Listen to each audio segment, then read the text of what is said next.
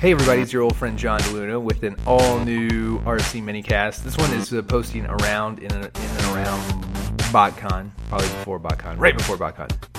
Joining me is the ubiquitous, ever-knowing, all-powerful Brian Kilby. Brian Kilby, how are you, sir? Hey, John. Not bad. This is the first time I've been on the Mini-cast. I'm excited. Yeah, boss. Can you believe it? It's amazing. It is amazing. You know what's not amazing?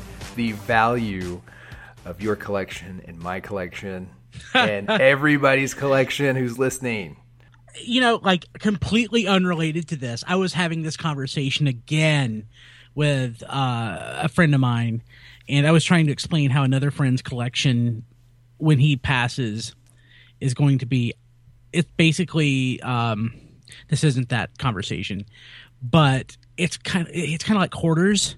His house is so full of stuff, and none of that stuff is really worth anything. No, it is not. Well, not what he thinks, I guess, or not what might be perceived. That's for sure. So before we go any further, Brian and I are going to dive in during this mini-cast into what's it worth anyway, and the what is Transformers. Because if you're like us, chances are you are to some degree. If you're listening to a Transformers podcast, you have a sizable Transformers collection.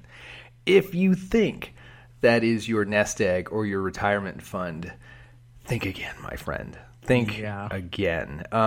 This is a topic that we've kind of bounced around here and there before shows and after shows and with friends and offline and such because, Brian, I think at our ripe old ages, that starts to become kind of a thing, not only because of like the physical space that your collections start to kind of take up, but also liquidating the collection starts to make some practical sense. Don't you agree?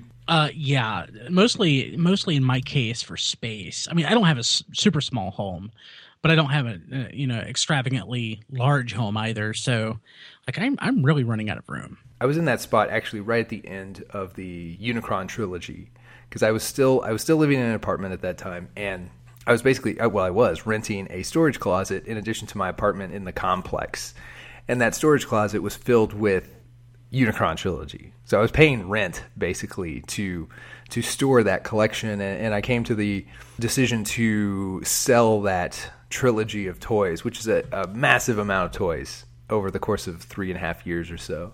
And I got rid of it on eBay over the course of, I think, a summer. It took me several months to do that.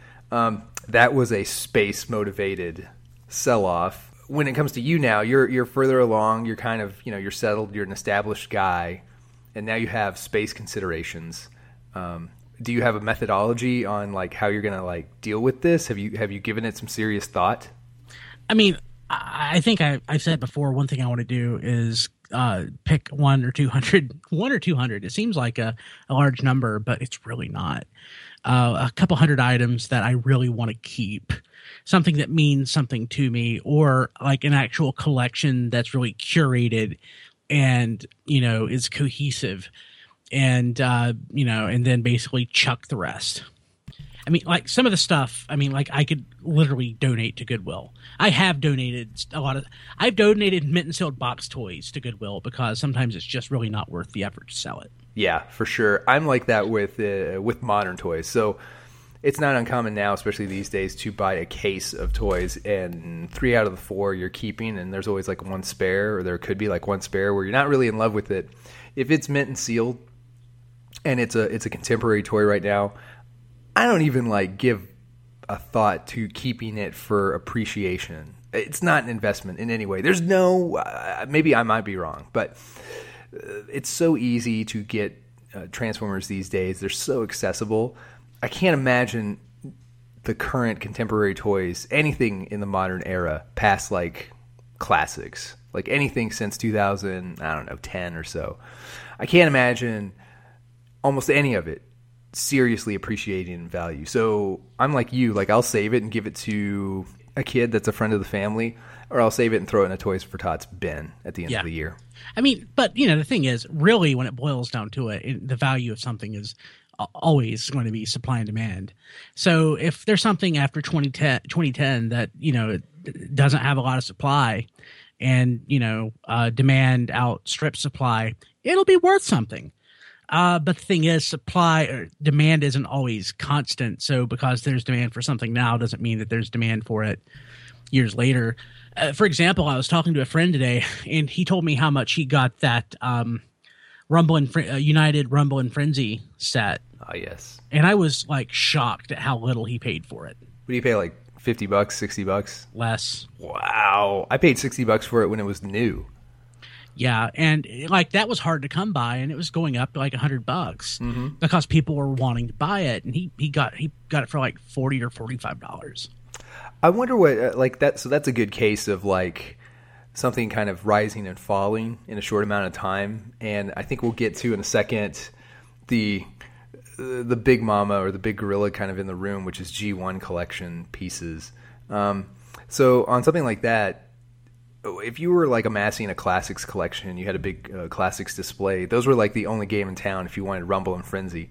Not long after that, though, there was like War for Cybertron discs and probably, a third-party thing here or there, or just kind of variations on Neo. Well, they're the Masterpiece ones now. Yeah, the Masterpiece ones those are the ones that really count for me. Yeah, and I think they count for a lot of people. And we've also kind of talked about this before, you and I, about kind of like quote-unquote terminal pieces, like a piece or a representation of a character that once you have it, you have no appetite to continue like collecting that character. Like this is it. This is the ultimate representation of that character. I bet like Masterpiece Soundwave and all his cassettes for a lot of people is exactly that. Like Masterpiece Soundwave for me is almost that. My problem with Masterpiece Soundwave is kind of silly, but it's true.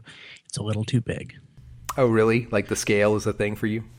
Like, I don't know why, but there's something about that original Soundwave figure that just still clicks for me.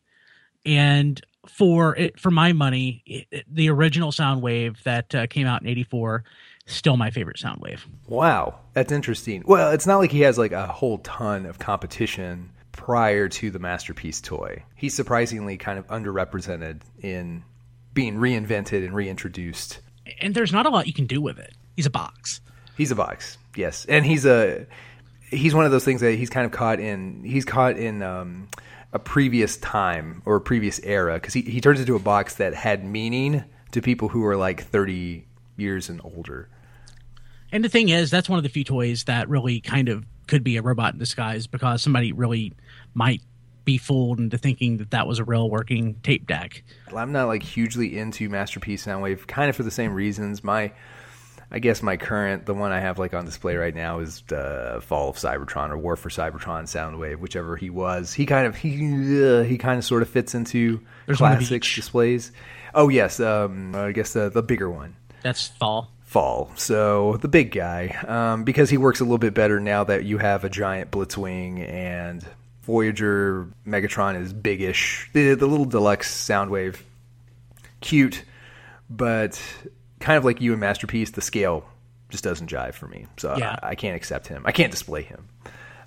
So let's talk about the rise and fall of values. Specifically, let's kind of touch on G1, because I think when you and I met, which was probably in the mid to late 90s. Mid to late 90s, yeah. That was probably like the heyday, or we were getting to the point of the peak of G1 values. So the peak of G1 values, I think, is really more recent because of AFA. But ignoring that, I really think the late 90s, when college kids who had a little bit of disposable income found the internet and had the ability to buy things on eBay, prices were crazy. They were insane. It's just, I remember paying, $80 for a beat up loose Mirage. I could probably get the same thing now for $15. Oh, for sure. Absolutely. Especially like anything that's had like an encore or a reissue, like a G1 Sideswipe, you can get that for pennies on the dollar compared to that, for sure. And it's a brand new toy. Yeah, and popular characters, were even more. And like you said, Encore, the reissues affected that because, again, demand dropped because of additional supply. There are people who prefer the official G1, but there's some those of us who just want it to be nice and tight. So I guess the one thing that always strikes me as interesting. You and I agree that the value or the price of those toys have dropped over the years, right? Absolutely. So there are no fewer of those toys other than reissues. It's not like they've just sprung into existence from like nothingness. But the thing is, there was a limited supply of what was available online. True. Because, a lot of people weren't on the internet yet. So the people that were on the internet and they had the stuff in storage for sale. I mean, they made money hand over fist. But as the supply of toys, sort of increased because more people were joining the internet. Now, more people were also buying, but I think the gold rush of selling your crappy old toys on eBay probably, dried up that market somewhat. And it's not like that Optimus Prime that somebody paid, like a loose Optimus Prime that somebody paid $400 for in 1998 is, any different than that same toy, which might resell for $80, in 2015. Mm-hmm. It's just that at that one point, there was more demand for it and people were willing to pay more money for it than they are today for like a multitude of reasons. I also think, at least for me personally, the thing that literally turned me off of collecting G1 was classics. For me, like, I'm a very character-based collector. That is where the magic for me is in a very short list of G1 toys, like the toys themselves. The actual G1 toys that kind of elicit some kind of nostalgic response from me is actually pretty short. But the characters are all like fond memories, be it the comics or the cartoons. The characters are kind of what get me excited and get me remembering my childhood. So when all these characters were reinvented starting in 2007, and we still haven't stopped since 2007, when they all started getting reinvented in superior toys with modern technology, I was one of those collectors that I didn't need a G1 Prowl if I had a Classics Prowl. I didn't need to ever get my G1 Optimus Prime out again from storage once I had a Classics Prime. And like I say, we've been going on we're going on the 8th year of more or less Neo G1. It's gone longer than G1. It's got more toys than G1. So weird. It is. You could argue like this Classics thing, whatever it was when it started in 2007, it's become more or less like the foundation of Transformers toys because it's the one constant over the last 8 years, and it's turned into this monstrous thing. Well, for me, like I say, and for a lot of collectors, I'm sure that satisfied me. And it feels like I've gotten almost every major character, ABC level character from G1 represented in some form in the Classics Henkei Universe Generations Combiner Wars line. I mean, we've gotten to the point where we're getting the impossible, what would have seemed like impossible, something that was just not going to happen in 2007, and that is full-on G1 Combiner teams being released as teams. I mean, it's ridiculous. I mean, it's awesome, but it's ridiculous. But, like, you're satisfied with that, but there are people who still want that G1 toy. Absolutely. Who are finding the internet or just deciding that all of a sudden that they like Transformers. I mean, a lot of times it's just an epiphany. Oh, I like Transformers. I want to buy them. And there are people who won't be satisfied by anything other than that, G1 toy. And, because of that, stuff that usually happens like when a new movie comes out or maybe a new toy line. Mm-hmm. But I think the biggest thing that really impacts that is a new movie, because I think we all see like, an influx of new fans. I see a bump in traffic to the podcast and to the website when a new movie's out. And, certainly the market for toys is impacted as well. But it all goes back to, supply and demand. Mm-hmm. And really, something's only worth what it's worth because somebody's willing to pay for it at that given time. Yeah, absolutely. So let's talk about our collections. What would you say is, one, kind of the overall piece count? Do you have any concept or any kind of estimation of like just how big your collection is? None? No idea. Too hard to count? I mean, it's more than 1,000, probably less than 2,500.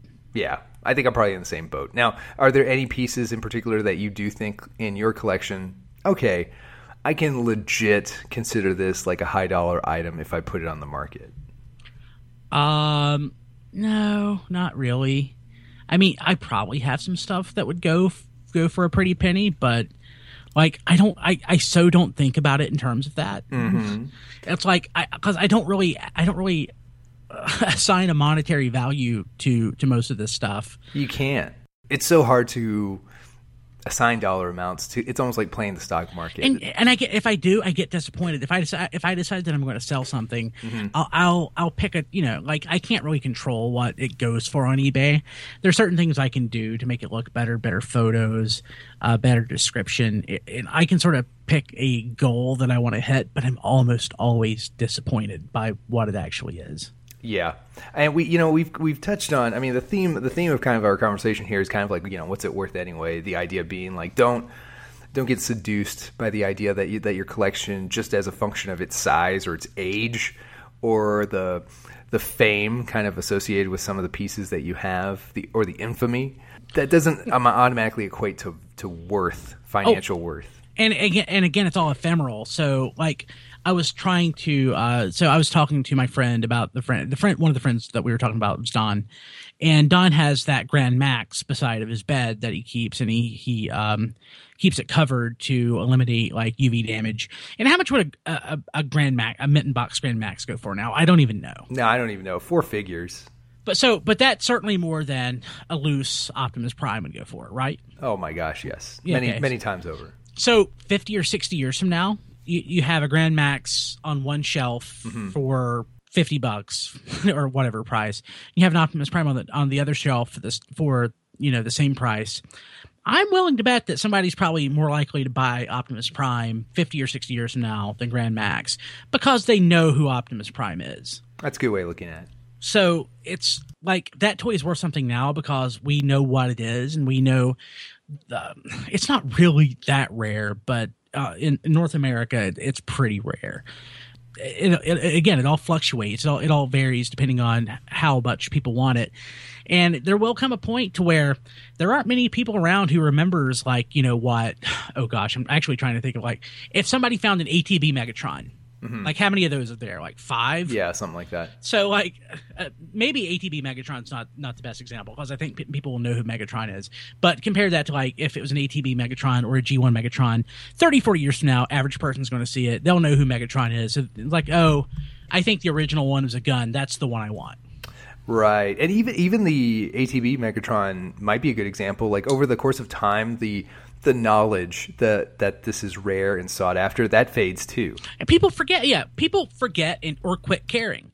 So yeah, occasionally somebody will get a hold of something like that, not know what it's worth, put it up on eBay, buy it now of $100, and boom, gone. Because not that specific toy, but we see stuff that is usually considered pricey, disappear. It's not very often that we see something like that G2 Stunticon set, which was owned by a former Kenner employee. I mean, that guy knew what he had, and he made a point to sell it for what it was worth. One thing I find really interesting, though, especially the Japanese stuff, has gone up in value. So back in the late 90s, early 2000s, you could get like an Overlord. I paid like $300 for a mint and sold box Overlord. I paid about the same for like a mint and sold box Star Convoy. And, for the most part, you're not going to get those toys for that price anymore. And the reason is, and I thought this was really interesting, I never really thought about it before, but Protoman Daniel Arsenault, how do you say Daniel's last name? Arsenault? I think that's right. That sounds right. Yeah, but Protoman said China.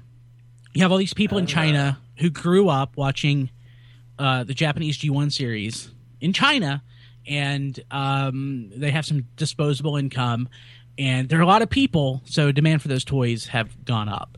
Like, there's no way I'm going to get a mint and sold box Overlord in 2015 for $300. Right. I'm not going to get a Deathsaurus mint and sold box for $300. It's part of the reason that I really wanted Dystopia so much was because, I'm not going to get a mint and sold box Dystopia for $300.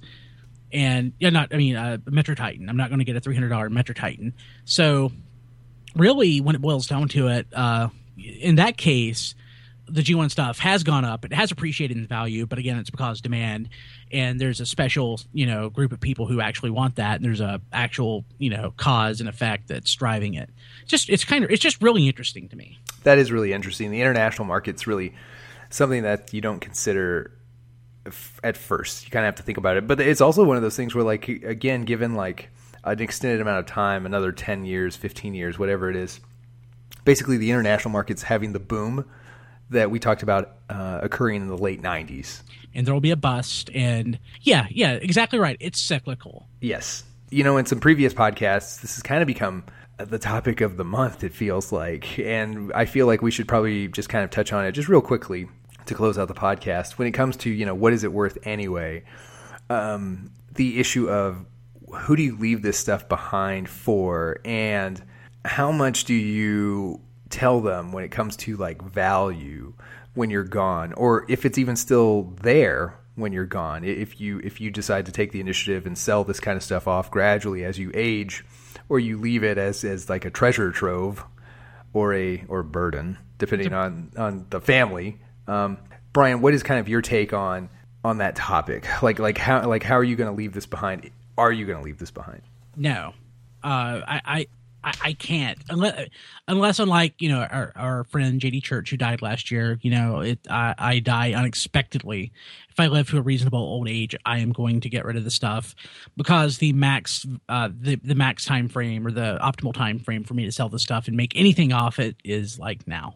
Do you see yourself kind of like really editing down your collection significantly, greatly, and still having many years as a Transformers fan after that? I've done it. I mean, I've done it before. I trimmed down I've sold off like a good chunk of my collection in the past. It's just I've accumulated much more than I ever sold off. So like I had a good stretch of a year where I thinned down my collection probably by 400 or 500 pieces, maybe. Wow. Yeah. I mean, but I bought so much more than that. I mean, it's yeah. I have done it. I need to do it again.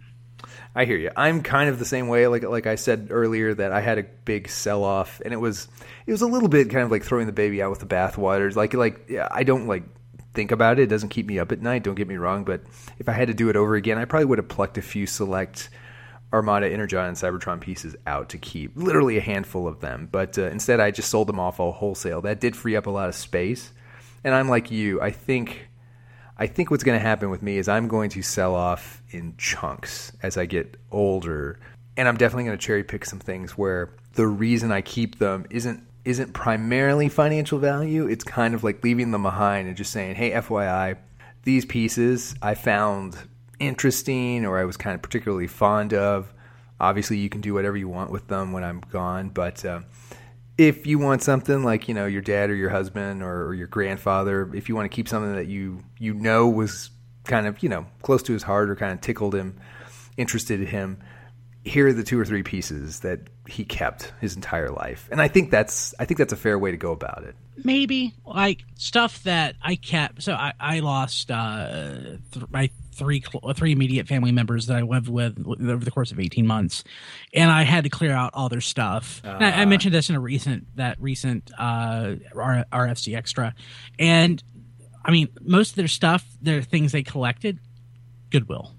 And the stuff that I kept was stuff that they had on them like all the time, like I see, like a watch or a ring or something like, or a wallet. I'd never even considered keeping like the stuff that they collected. That stuff just that got taken to Goodwill. Not their hobby stuff, that kind of thing. Yeah, gotcha. Hey, if you are kind of considering liquidating, trimming down your collection, that kind of thing, Brian, do you have any kind of like tips for someone on how they could maybe get the max value for their toys? Like what are you, when you look to kind of like turn some Transformers into cash for whatever reason, like what are some of the tactics that you employ? Prioritize. I mean, whether you have to figure out whether you want to make money or whether it's a higher priority just to get rid of the stuff. If you want to make money, I would recommend taking exceptional photos that are very well lit and take lots of them and sell them on Facebook or on like T-Fides, which is the T-Formers classified website where classifieds where you can sell stuff, or I like the board at Allspark or TFW or wherever, because that way you're going to avoid eBay's stupid eBay fees. Yes, PayPal's too. And you'll get those probably to some degree. But and also like non-bidders. Back when I first got on eBay, and sold. I went a decade without ever having somebody who bid on something and won it but didn't like buy it. Now every other or every third item that I sell on eBay is a non-seller. It's ridiculous. That is ridiculous. So that's a big pain in the butt. But honestly, if you just want to get rid of it easily, I'd probably recommend probably the easiest thing is just to throw it on eBay, or again post it to Facebook and try to sell it as a lot. Or if you have a collection that is worth halfway worth something, consider trying to sell it to TF Source or BBTS or somebody like that.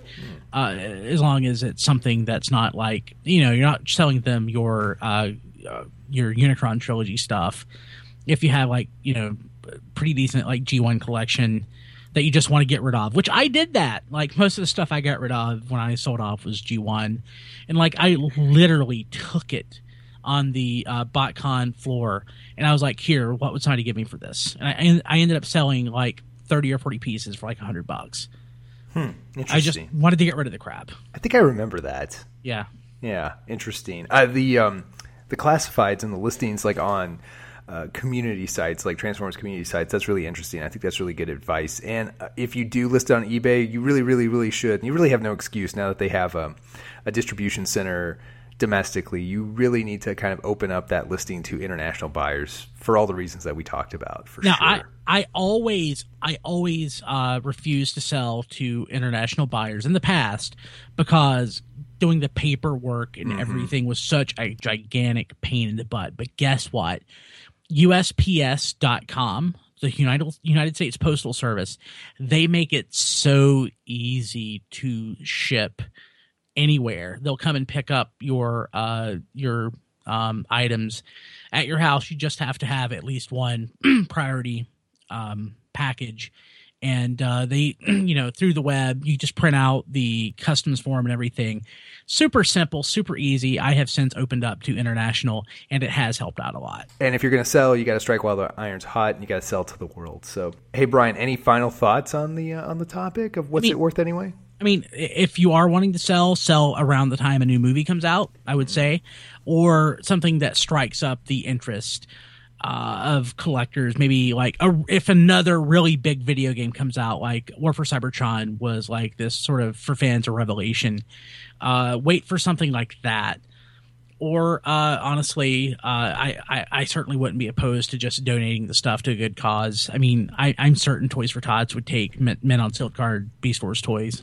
Absolutely, and you never know. You might generate a new Transformers fan. Yeah. By doing that, there's nothing wrong with that. Hey, real quick, what are your thoughts on selling anywhere around BotCon time? Do you think that's the time to not sell? Oh man, so it's such. You mean like people are saving their pennies for BotCon? Yeah, or even after BotCon, all their pennies went into BotCon. Like, what are your thoughts on that? So few people go to BotCon in the grand scheme of things. I don't think it's really a consideration anymore. Interesting. I agree with you. I think the BotCon community it's relatively small, like you said. It is very loud, so it can be like distorted. Brian, thank you very much for joining me on the Mini-cast. I think this was an awesome discussion, so I look forward to another one, sir. Awesome. I can't wait. And I want to tell everybody who's listening before you go that this show, like every show on the RFC network, is sponsored by you. That is, if you go to tfradio.net and click the Amazon link. The Amazon link is on the right side of the homepage. Once you click that link, just do your regular Amazon shopping. You don't have to buy anything extra. You don't have to do anything different. But when you check out, a couple of nickels and dimes go into Brian Kilby's pocket, and he uses those to keep the lights on, keep the podcasts flowing for free. Yes. And free is our favorite word. I just want to say real quick. Please. I really do appreciate it. Last month, if it hadn't been for you guys, I would have had to fire Don. But because of you, I was able to keep Don on. So, oh my gosh. So nice. Yes. We really dodged one there, buddy. I know. He's like the start. He's our Brock Lesnar. He is our Brock Lesnar. I couldn't afford him. He would have ended up going to TFYLP full time. Absolutely. But now we have him full time. We have him, maybe not full time. Maybe if you you buy a little more, we can get him full time. Perhaps a 70-inch TV here and there. That would be yes. ideal. So like we say, go to tfradio.net, click the Amazon link on the right side of the homepage, do your shopping, and we get a little kickback, which keeps the podcast going, keeps you listeners happy, keeps us happy. And again, we wouldn't be here without you guys. We love you guys. So thank you for listening, and we hope you continue to enjoy the Mini-cast and all the other podcasts on the RFC network. Until next time, I am John DeLuna. We will see you around. Music provided by bensound.com.